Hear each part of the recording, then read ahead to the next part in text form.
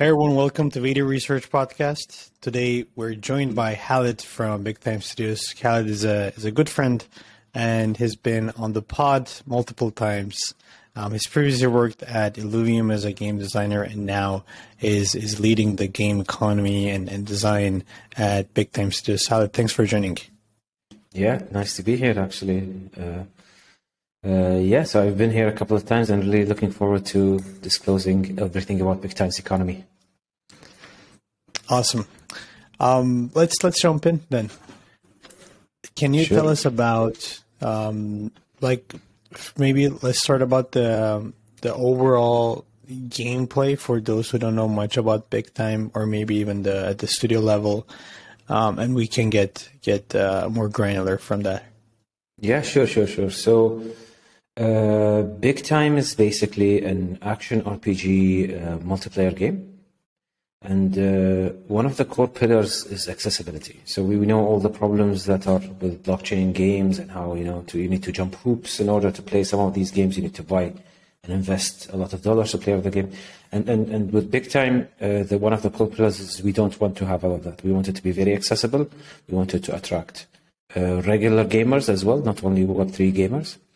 And we have done that by making sure that the game is free to play and there is no pay-to-win elements to it. The second thing is our open loot platform, which is kind of like a platform that handles all the NFTs in the game, and how players could just go there, log in with their Gmail account, and they could start trading with using their credit cards, NFTs. So they don't need to know anything about wallets, wallet management, everything is handled by us. So that's basically the game premise, and that's what we're trying to do with Big Time. Cool. And what is the genre of the game? So it's an action RPG MMO, basically. Yeah.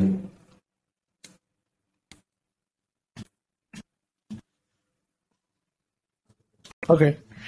So action RPG MMO, and you've been focusing a lot on accessibility so that, players can play for free without NFTs. There are no pay-to-win elements, and there you have your own marketplace that handles all the NFT-related transactions.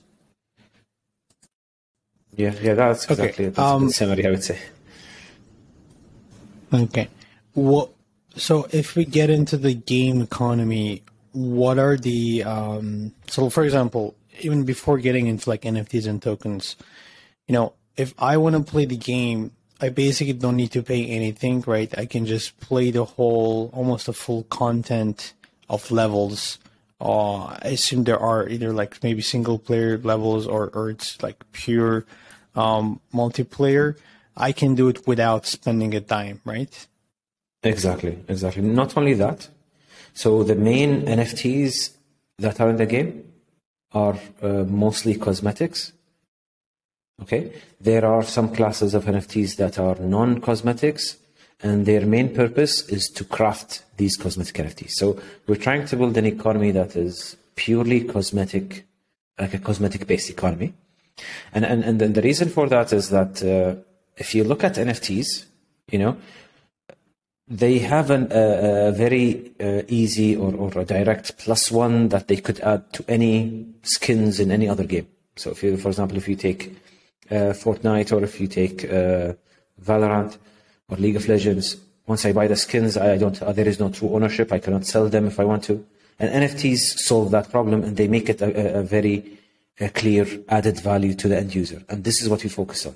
How could we take the free-to-play model, and how could we add a +1 to it, instead of trying to invent something new with Web3 communities and DAOs and all of that complication. No, let's just take 10 step back, actually, and let's +1 that free-to-play user experience, and let's try to make it work. Which I think is a better approach, honestly, for Web3. Let's take the value. Let's look at the added value to the user, instead of adding these staking and tokens vesting and all of these complexity. Maybe might not benefit the user, to be honest. Okay. So what different sets of NFTs do you have in the game?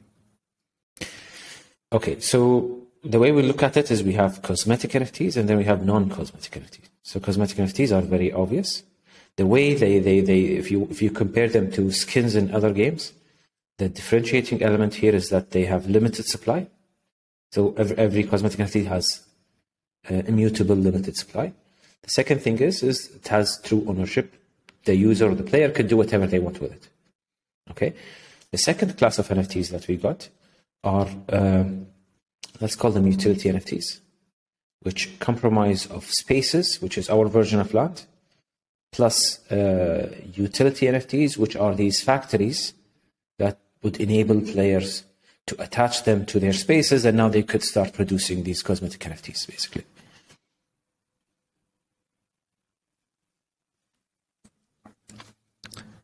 And the utility NFTs, are those, these like land and factories, are those fixed in supply?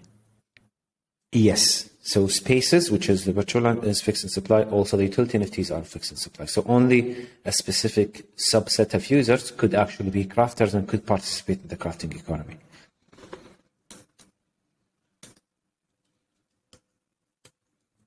Got it. So, I mean, almost like the spaces and utility NFT, these are almost like you said, like factories and land. It's like fixed in supply that enables the resource production of the cosmetics. So almost there's this intermediary level that controls the supply mechanism of cosmetics, right? Yeah, exactly. So in typical free-to-play games that are based on skins, you have the studio who's selling skins directly to the user. What we're doing is we're actually giving the means of production to a subset of users. And then they would be able to craft these skins for the end user. They would decide what would be the prices, how much supply they're going to add, and things like that. So it's actually, it also has some gamified elements to it. So it's not like once I have something, I could just leave it and it would make me money and I don't need to do anything. No, it actually has some gameplay elements. There is some strategic choices that need to be made and things like that. Okay. And so as a space and say utility NFT owner, almost like a factory owner, I produce some resources, and these resources, because I don't produce the cosmetic directly, right? I produce resources that could be crafted into different cosmetic NFTs. No, actually, you get to craft the cosmetics directly. So what happens is that we would create the 3D models. So let's say each season we would say, okay, we're expecting to have this much users. Then to make sure that the supply is good, then we need to create X number of skins. So we create the 3D models, we decide on the rarities, and then we set the recipe cost for each of these cosmetics. And then we enable the recipes within these factories. So now if I'm a space and utility NFT owner, I could craft cosmetic NFTs. I need to get the resources. And once I have them, I can start crafting these cosmetic NFTs and I could sell them afterwards. Got it. Okay. And what other NFTs do you have, or how do they all relate? Because I've seen like different type of, I've seen like Hourglass and some other stuff as well. Yes. So the other thing that sits like in before the crafting, I would say, is Hourglasses. So Hourglasses is it's an NFT that would enable players to generate our token, which is time. And the reason for having this NFT is that we don't want to have an issue where as the player base grows, more suppliers of time token would get into the economy. We don't want to run into this issue. So that's why we want it to be very controlled. So the number of Hourglasses would determine how many could farm these time tokens, essentially. And one thing that we did, which I think is a bit unique compared to the other games, is that we were looking at it as we don't want to have an asset that would produce the token forever. We needed to add an element that would be an economic lever for us in case we needed to control the supply. as well as add or introduce some element with stability to the token. And that's why we came up with a recharge mechanism, where if you have an hourglass, it has some sand. Once you play, it will be depleted and you need to recharge it. And to recharge it, you need to pay time crystals, which are essentially like premium currency that you could buy from Big Time. Then it's recharged and you can start doing it again. And what this does is that, assuming the token price drops below a certain amount, then it might not make sense for players with hourglasses to recharge them. So what ends up happening is not a lot of players would be recharging their hourglasses, therefore supply should decrease until the price should go up, where it becomes economically feasible or it makes sense to recharge, and so on. And it's also would behave as a lever point, where we have two variables here. One is, how long does it take you to recharge an hourglass compared to the active time? So for example, let's say I have an hourglass that is active for 7 days. Once it's depleted, how long does it take me to recharge it? If it takes me 0 time, then it means the current number of hourglasses in the economy could potentially be all of them active, 100%. But if we say, let's say this number is like 3 days of recharge compared to 7 days that are active, then that number would decrease. So we have two levers, which are the recharge time plus the USD dollar value to recharge, which we're going to be using to maintain the supply and demand of the token, basically. Very interesting. So, like, the hourglass are pretty similar to almost like Bitcoin miners, right? If the economics of recharging hourglasses makes sense, when like the cost of recharging that and maybe owning hourglasses lower than the time token, then it might make sense. Otherwise, it just doesn't make sense, right? A bit like that analogy. Yeah, exactly. And not only this, like let's be honest here. In the end, for the game to sustain itself, or for the economy to sustain, the main pillar of the economy is to have end users who should bring in the demand for these cosmetic NFTs. And these users would not come for free, to be honest. Like, we need to have a big enough user acquisition budget to sustain that. And the way, by adding time crystals in the token recharge, what ends up happening is that we take our value as the company to sustain the company at that point. And then the time token is generated, and then the time token is consumed from the crafters, and then the cosmetic NFT is consumed by the end user. So we create a value chain, and we sit at the end or at the point where we would charge the hourglass cost. And then whatever is ahead of that point is decided on the middlemen that sit in between.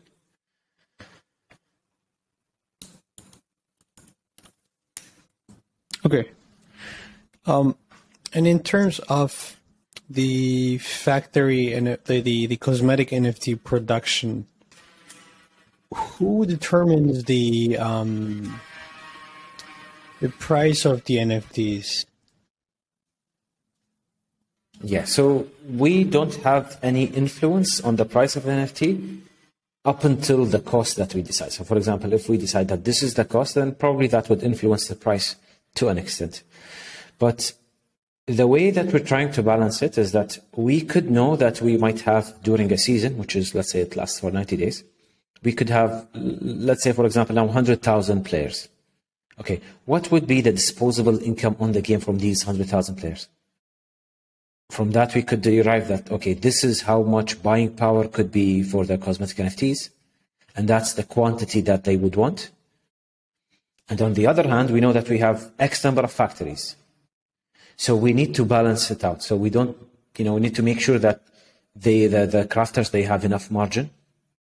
And us, we take our share. And we need to make sure that there are players who are willing to put in money for these cosmetic NFTs. So it becomes like a macro level balancing, where each season we might change the crafting. Let's say, for example, we have a lot of crafters during this season. So the way we would do it is we would increase the crafting time for all the recipes. The reason for that is we want to make sure that all the factories are being utilized. We don't want to have just like 10% of the factories being able to craft all the cosmetic NFTs. So that's how we're looking at it. That's how we're going to balance it. But at the very bottom or the foundation is making sure that there is demand for these cosmetic NFTs. And I could talk later on how we tried to think about it and what are the things that we're planning to do. Yeah, sure. I mean, let's do that because the economy is interestingly mostly focused on cosmetics, which is so like there's more innovation here on like user generated content and cosmetics, like maybe like I don't know, like a Decentraland or Sandbox come to my mind in terms of comparison, because they're more focused on cosmetics versus other games where you have these like pay to win elements, utility NFTs, where like, okay, if I buy this NFT, I'm going to have a better chance of winning because it's sort of like a pay to win element. And because I have a better chance of winning, I can actually earn more tokens as well based on my performance. But here it's not like that at all. It's much more like a like cosmetic based economy model, and a very innovative one. So I would love to like hear how you're planning to have demand for the game.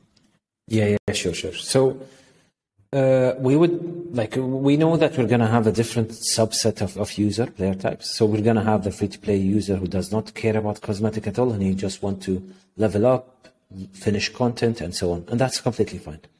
However, we would have a subset of users who would like to show off their possessions. And imagine if I have something that is just like a 1 out of 1, and the game is basically a canvas for you to show that off. So that's one aspect. Another aspect is that we don't want to run into a problem where you would buy the cosmetic skin that you like, and then you would just wear that forever. What we want is we want to encourage having a collection. So a wide array of cosmetic NFTs, and we want to give you the opportunity to utilize that and use that. And the way we came up with it is that we have 2 types of cosmetic NFTs. So one are the craftable, the other are non-craftable. So the non-craftable are actually drops that you could get in the game. And what we're going to do is we're going to add these exclusive portals that might only have a higher chance to get these non-craftable cosmetic NFTs in them. And for you to enter these exclusive portals, we would put specific requirements, like you need to wear at least 2 rare cosmetic pieces. You need to wear at least 2 Season 1 cosmetic pieces. Therefore, if I have a wide array of cosmetic NFTs, then I'm versatile. Whenever there is an event that has an exclusive portal with specific drops, I could get in. So it's like a feeds up into the system, or you know how typically in games, it's like you get items to acquire power to beat the more powerful boss, to get items and so on. Yeah. We're trying to implement the same loop, but on collection. So if you have cosmetic NFTs, if you have a big collection, then you can get even more through, being versatile and being able to enter these portals, and the loop just continues. And that's the meta game that we're trying to create for collectors. Got it. And these exclusive events would be incentivized by sort of monetary incentives, right? So drops are going to be NFTs that you're able to sell. Yes, exactly. But however, like you could think about it as, okay, does it make sense for me to sell them, or should I keep them because they could enable me in the future to enter even more events? It's like that's the mindset that we want to put the collector in, basically. And then they're free to decide. Some things might be so valuable that it might make sense to sell or not to sell, depending on your goals, depending on what you're trying to do, essentially. Yeah. And of course, cosmetic-based economies assume that there needs to be a minimum number of non-paying players, so that you come to a mass where like some percentage are willing to maybe spend money on buying and holding cosmetics, so that you have a meaningful economy.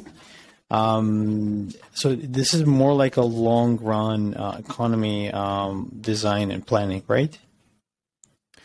Yes, of course. Essentially, you would need a lot of users to be in the ecosystem for a cosmetic to be relevant. Like imagine if there is a game that has no users, it would not make any sense for me to have a cosmetic that looks nice, or maybe it's not as much valuable. So yeah, we always need to have a lot of users, and that's why the game is free to play. That's why it's an action RPG. It's a massive multiplayer game, and everything feeds into creating this appeal for the massive audiences, basically. Okay. What else, innovations, differences about the economy that you can share about? Okay, so I would say that we really looked into or tried to design things around the crafting player. So as I said, we have different type of players. We have the free-to-play user, and then we have the crafters, and then we have the peacocker or the one who wants to show off these cosmetic NFTs and things like that. And one thing we're trying to do is we're really focusing on how could we gamify the crafting system. We don't want to run into a gameplay that is stale, that is very straightforward, that lacks decision making. And we're trying to really build the game around the crafter, trying to predict the market, and trying to set up their factories in a way where they would start producing swords or axes or maybe specific boots, given the current situation of the market. And that's exactly what we're trying to do. And we're adding actually game elements to sit on top of that layer. So we don't want it to just end where I look at the market and then let me craft X because I predict the price of X goes down. We actually have something that is called set bonuses. So imagine you have your space, and then each space has a number of rooms, let's say 5 rooms. And in each of these rooms, I could put my utility NFTs. Now, what we did is that we created types. Let's say I have an armory that craft armors, essentially. We would have 3 or 4 different types of armories. Let's call them colors, like red, blue, green, or whatever. And we did something that we borrowed this from the Auto Battler game, something like Teamfight Tactics, where it's like, how you set up your team, and depending on your team, you might get X bonus or Y bonus. The same goes for the spaces. So if you have a specific setup, let's say 2 red armories and 1 blue forge, then you might enable a specific buff that helps you in crafting. And this set of buffs might change week to week or month to month, just to keep things fresh always. So we were trying to really gamify it. We want the crafter to always be researching, always to look for the most optimal ways, and we want this to always change. We don't want it to be stale. I think that's something that might be different than some other games out there. Yeah,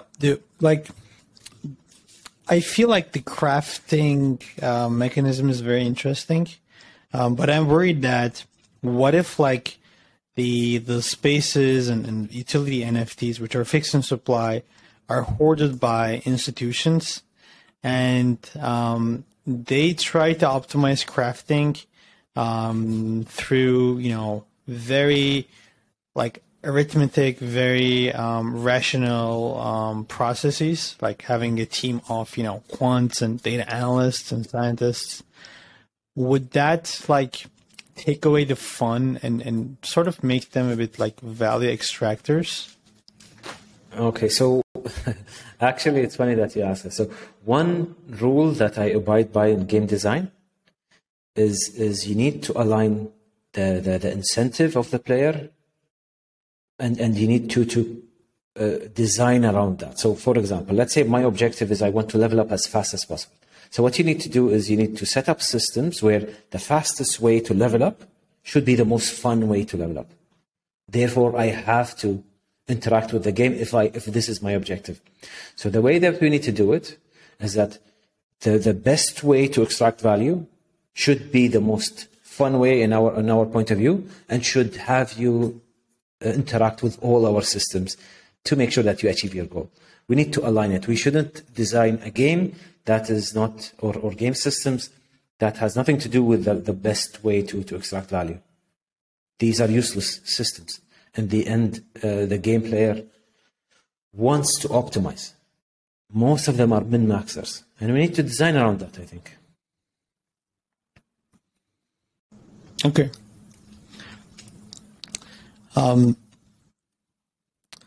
What about the time token? That is like the utility token of the game, right? Yeah. Go ahead.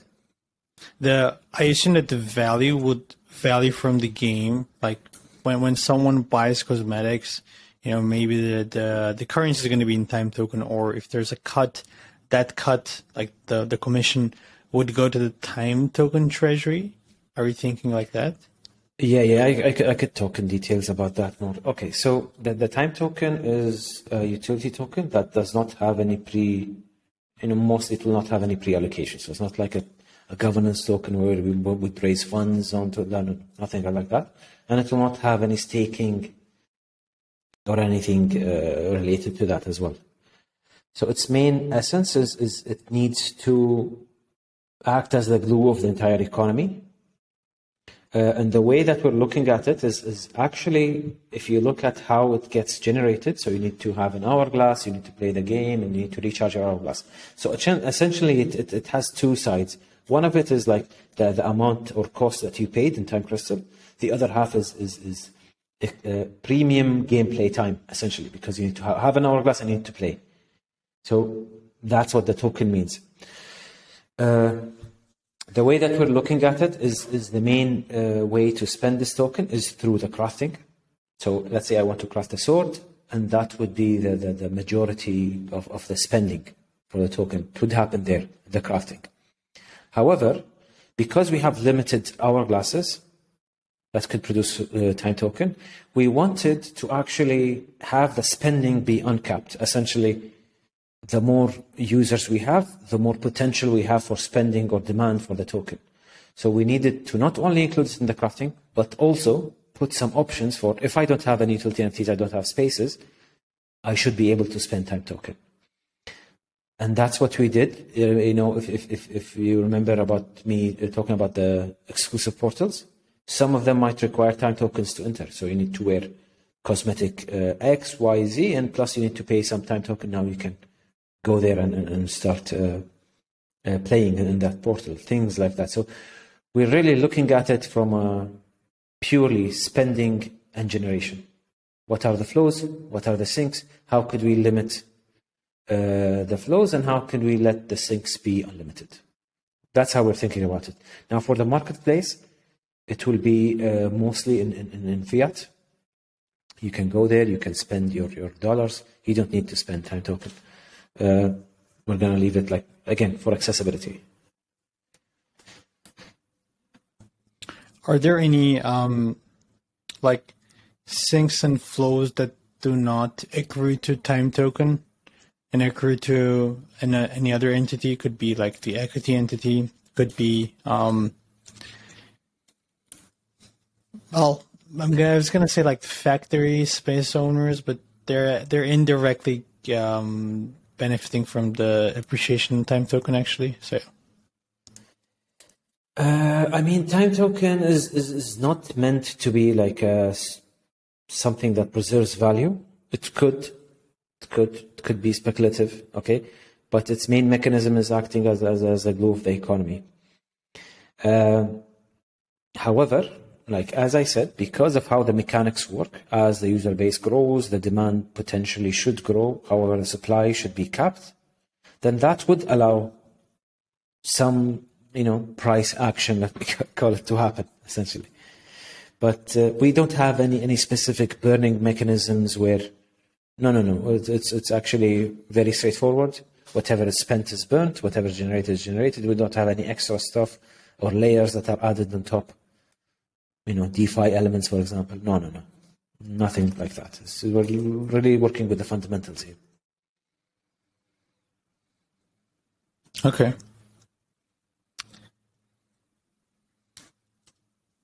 Yeah, very, very interesting design.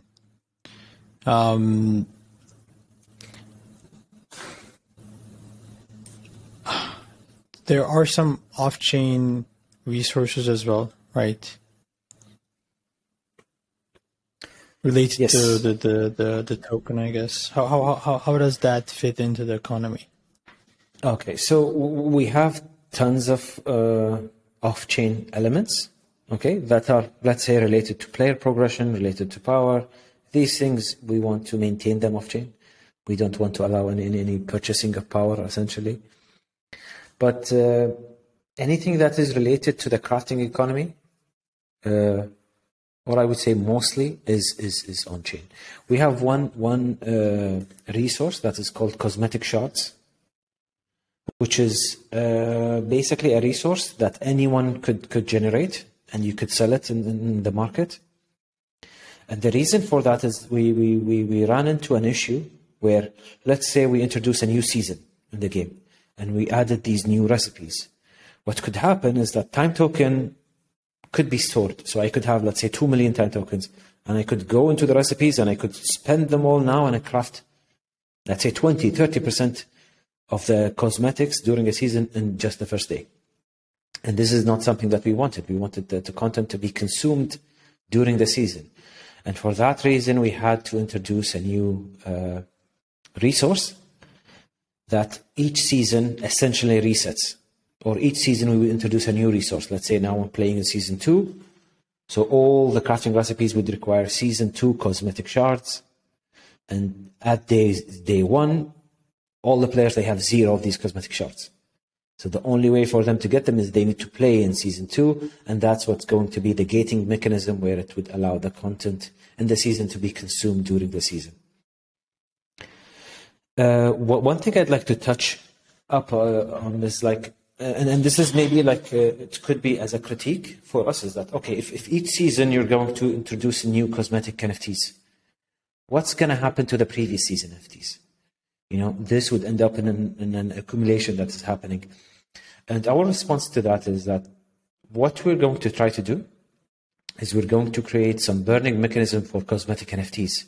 And this would be done selectively. So let's say we see an item that price goes down below X.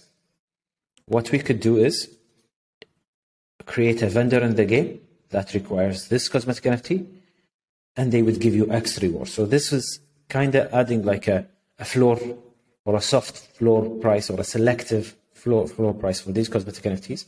So whenever the price goes down, we would introduce a burning mechanism, and that's how we're going to maintain the health of previous season cosmetic NFTs. Yeah, that makes sense, because that is going to be a problem, right? Because I mean, as every season you're introducing new cosmetics, and cosmetics from the older seasons, most of them will lose their value. Maybe some won't. Some might have the legacy value, or you know, they might be so unique, or they maybe an influencer uses them, so they have a special value. But yeah, this is something you're gonna have. And cosmetic shards, are these going to be like on-chain tokens? Okay.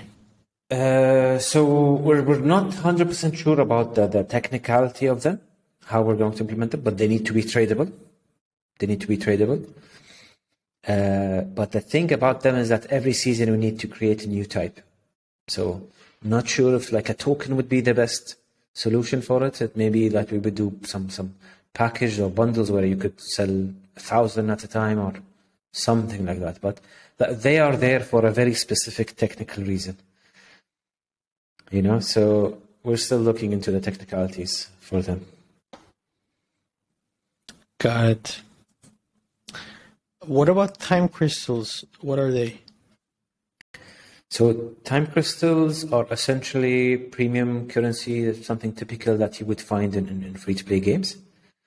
So let's say the reason for actually introducing them is that we needed to add an element in the economy that is stable. Okay, which is like whenever we needed an element where it has a stable fixed cost, that's where we're going to use time tokens. And there are ways in the game that you could earn time token for free. They could drop, but they are rare. But that's their purpose essentially. Are these similar to hard currency in free to play games? Yeah, exactly. Now, just because they exist does not mean that we're going to use them everywhere. No, we're going to use them very specifically in places where they are needed. you know, I'm trying to actually write an article explaining why we needed time crystals and how they should be implemented and why everyone should not freak out once they see something like this. Again, like we're trying to +1 the free-to-play gaming experience. We don't want to come in and reinvent every single thing. In free-to-play, there are things that work. There are things that are needed, and we should take what we need. Honestly. Yeah, well, it does make sense, because well, if you require time token to pay for something. Versus the time crystals, because the time crystals, like if I buy time token, I can just sell it as well. Whereas time crystals, I cannot sell it. I have to consume it within the game, or it's just gets destroyed, almost. It does make sense. So like, what happens to, for example, I buy time crystals. The earnings go to the big time studios, the equity entity, right? It doesn't go back to NFTs or tokens somehow. No. It goes to us. And one thing I'd like to add about time crystals is they are mostly used in things related to the hourglass, which is the regeneration of time token. So, for example, crafting hourglasses would cost time crystals. Recharging hourglasses would cost time crystals, and so on. So whenever players buy time crystals, this goes to the equity entity. And then once I have the hourglasses, time tokens, whatever, I could craft. And I could sell my cosmetic NFTs once they are crafted. Got it. So it's almost like the equity entity is selling tokens and receiving the funds via the time crystal sale, in a sense. No, not 100% like that. So if you would look at it like the time crystal, let's say for example that the time token price is, let's say, X. So it will not be whatever we charge is actually the price of the token, because there is limited supply and there is unlimited essentially demand or uncapped. So depending on that equation, the time crystal recharge cost compared to the price could be very different. So it's not always like a one-to-one. No, there is some element there that I would look at the cost and then I need to look at the demand and so on. Got it. So, like, if the time token goes up in price, or maybe like space and utility NFTs, these are priced based on time token, right? No, these are currently found in the market, like they are quoted in USD, so fiat. Okay, got it. Okay, so going back to then, forgetting about the time token, spaces on utility NFTs. Let's say there's a lot of demand. People are buying them. Their prices will likely go up, the average space or utility NFT price, and then likely the stuff they produce, the cosmetic they produce, will also have a higher price, because naturally they want to make back their investment. But then it's going to be the market who decides whether those cosmetics are going to actually be bought at those high prices or not, right? So in a sense, like, you don't have the problem that other land-based games have, whereas they set the high prices, and those high prices result in an inefficiency of capital distribution. Yeah, exactly. Like as I said, the foundation of the economy lies on the demand for these cosmetic NFTs that is coming from traditional gamers. And what we're betting on is that if we add property to the typical skin that you could buy in a game, such as limited quantity through ownership, plus the way that we were saying, like how you could use exclusive portals and things like that, that's what's going to drive the demand. So yes, the entire thing is built around, will the demand be there or not? Because I could tell you that typically in Web3 games, what we see is that the majority of players are Web3 native players who are expecting to make money. And what ends up happening is if all the users who put in $1 in the economy are expecting to get $2 in return, then it will not work. So the question becomes, how could we add a source of funding flowing into the ecosystem who does not look to get returns back, but they actually are in it for the experience? And once you add that component into the equation, then that's how you're going to solve the sustainability issue. It's not done by having some very sophisticated system or mechanisms. No, that's actually how you solve it. Money flowing in who are not expecting to get a return back, but they are expecting to get gaming experience, essentially. And that's what we're trying to do. In terms of NFT supply schedule mechanism, so the space and utility NFT owners, are they, in a given season, are they able to mint as much as NFT they can, or is there a cap? The reason why I'm asking this, and do you determine the cap, like do you predetermine it at the beginning of every season, or can you change it during the season? The reason why I'm asking this, like let's think of Axie. If there's more demand for the NFTs than the existing supply, they have this like breeding mechanism where the breeding works as this like automatic supply minting schedule almost.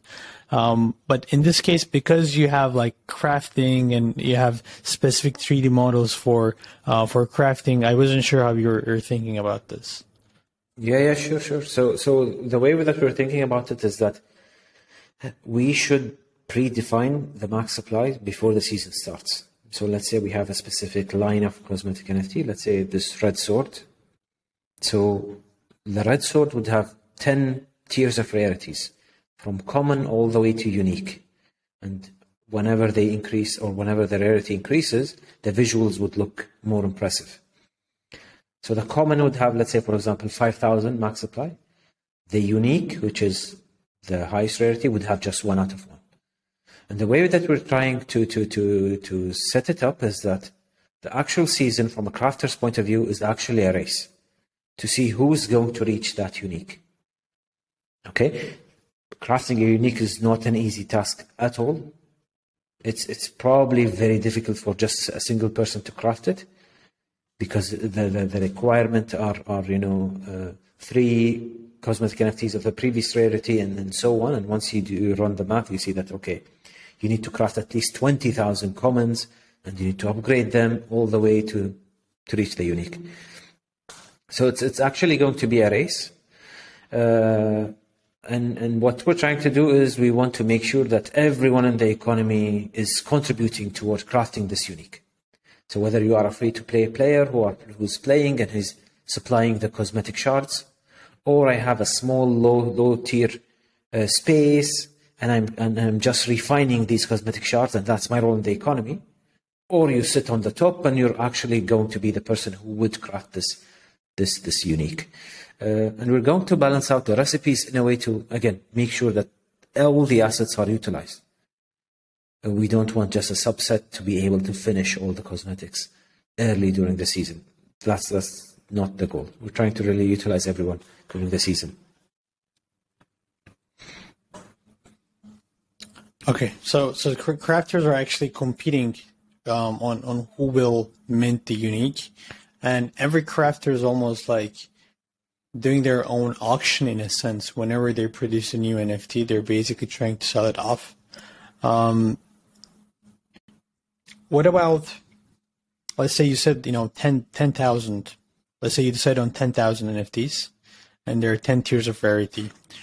What if there is like a lot of demand and the prices just become they become too unaffordable?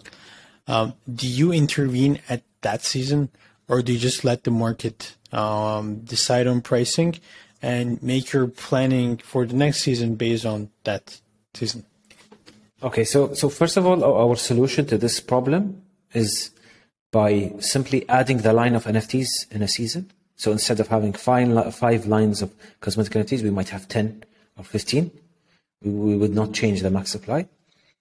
And because the space owners and utility NFTs are a fixed number of them are out there, what we need to do is we need to decrease the crafting times.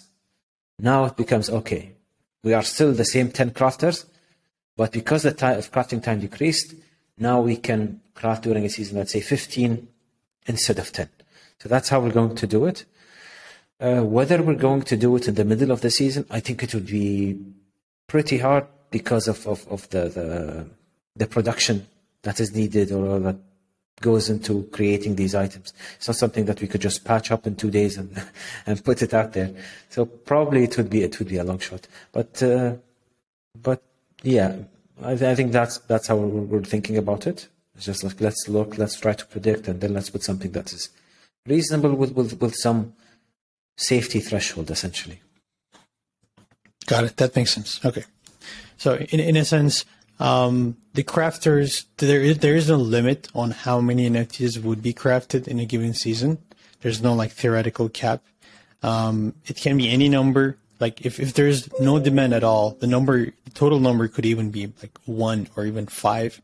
But if there's a lot of demand, if you see that the prices become too high, I assume that you would have some sort of like you would watch the prices and you would decide on whether a specific pricing point is like too high, maybe based on the player commentary, maybe based on retention, different figures. Then you would basically shorten the production time, the crafting time for the crafters, so that more NFTs could get into the circulating supply, essentially lowering the average NFT price. Yes, something like that. But again, we would do it not like we didn't do a sudden change. Whereas, like, let's say I set up everything and I did my calculation, and now why did you change that? No, we're going to adjust it, I think, per season. Depending on the current predictions, essentially. Yeah. And crafters, like, what's other than understanding the market? What skill do they need? Do they creatively get involved in the crafting process and in the design? So the actual design of the 3D models, so far, no. We create all of those, and we just, as I said, we enable the recipes. But the way that they need to think about it is again, if they are in it to make a profit, then they need to look at what would be hot. They could predict, okay, this maybe looks cool, then let me set up my factories in a way to optimize it for these type of cosmetics. So things like that. Yeah. So that's how I think it's going to be played out. Okay, and since it's like an action RPG game, I assume that there will be weapons, armors, all these different stuff that players would have. Based on this conversation, I assume that those are not going to be NFTs, right? You'd be able to get skins and cosmetics for those, and those would be NFTs, but the actual weapons and armors themselves wouldn't be NFTs. What was the decision-making process behind that? Yeah. So you're right that they won't be NFTs. And again, the reason is that we want to make sure that player progression power is not something tradable, not something you could sell, not something you can monetize. And that's how we're going to maintain the integrity of the gameplay experience for the free-to-play user, essentially. So that's what we're trying to do. That's why we're making it purely cosmetic, and all the things that we're doing related to cosmetic is just to maintain that integrity of the gameplay experience. Got it. And are there any like monetary incentives for, let's say, like skilled players or average skilled players? Yes. I could tell you a few things. So the way we're doing it is we don't want let's say if your player type again is the farmer, what we would like to do is we would set up the path that has the best farming should be the most challenging as well. So also you should have a good experience. You shouldn't have a mundane experience of just coming, clicking buttons, and you did your daily quota and so on. So cosmetic shards would drop higher in areas where they have more powerful monsters or higher level content. If you have an hourglass, also depends on the content that you're engaging with. If I'm playing in a low level area, I might get a lower amount compared to a higher or end game content area. So things like that. Skill should play a factor into earning of time tokens and cosmetic shards and things like that. Also for the exclusive portals, we might make some portals that, okay, it has higher chances, but does not mean that anyone could finish it. You know, I think that's where we want to kind of, have the gameplay experience be enjoyable, no matter what your goal is, no matter what type of player you are. You should come in and you should have an enjoyable experience. Got it.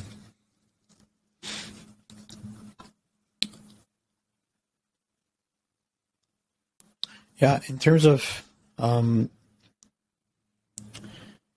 the cosmetics are pretty interesting because it's like a really cosmetic based economy, and the time token and the factoring is, how are you planning to sell the fixed supply NFTs, the spaces and utility NFTs?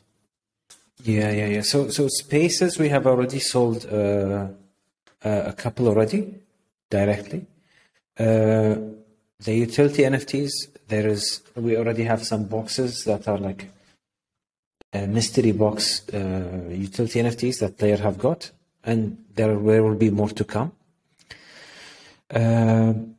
On top of that, we're also going to allocate a small amount to be dropped in the game. So if you're playing the game, you might get a space, you might get a utility NFT. It's a very low chance, but that chance exists. And lastly is we have a plan to airdrop a large amount of utility NFTs for all the holders of any of our NFTs. So essentially we're doing a point-based system where we would look at the player account, and then we would give it a point allocation. And then depending on that point, it might make you eligible for X or Y or specific amount. And that's just to give back for the holders of our NFTs up until this point and going forward. Got it. Yeah, I like the idea of the lottery ticket idea where, like, if you're playing the game, there is a lower chance, but you might get airdropped the utility NFTs. Yeah. And then rewarding the existing NFT owners. You said spaces were sold directly. How many spaces are there going to be, by the way? So the max supply is around 600,000. On top of our head, I'm not sure what the amount that we have, but it's roughly around, I think, 28% is already out there in circulation. Okay. So almost like 2,000 are already like out there in circulation. And when you say sold directly, were these sold like through an auction or more like a private sale, OTC sale? It was a mix between a private and public sale, if I believe. Okay. Do you remember like the prices? How much was it sold for, or the current market price? Current market price, I'm not sure actually. I'm not sure. These were done before I joined. I only joined big time, I think, 2 or 3 months back. So I'm not really sure about that. I dove directly into the system design of the economy and things like that, and trying to make everything make sense. But I don't recall actually. But you can check them out on OpenLoot platform. So openloot.com marketplace. It has all our NFTs there, and you can check them out. Got it. Yeah, this is very, very insightful conversation, man. I think we got pretty deep into how the overall economy was designed, especially the cosmetic, economy. It is pretty unique in terms of, especially the crafting part is like you spend so much time obviously thinking about this and playing different almost scenarios in your mind or maybe even in your models that I feel like you thought about all different potential side problems and yeah it's pretty interesting. Yeah, thank you very much. I mean, we really spent time, but in all honesty, like when I came to Big Time, most of these systems were flushed out. All I had to do was just orchestrate everything and work with the guys to make sure that we got something that is, polished out. We took care of all the edge cases and things like that. And finally, we just published our economy, I think 1 week or 2 weeks ago. Yeah, so Awesome. really thank you very much for giving me the opportunity. No problem. Thanks for joining. Any announcement you want to make to the audience regarding the economy or the game or anything else? So one thing I'd like to say is stay tuned. We got some announcement that we're going to be dropping soon, maybe this week or next week. So just stay tuned. That's all I'm gonna say. Okay, exciting. Khalid, thanks for joining. Looking forward to see you again on the podcast. And listeners, thanks for listening. See you on another episode.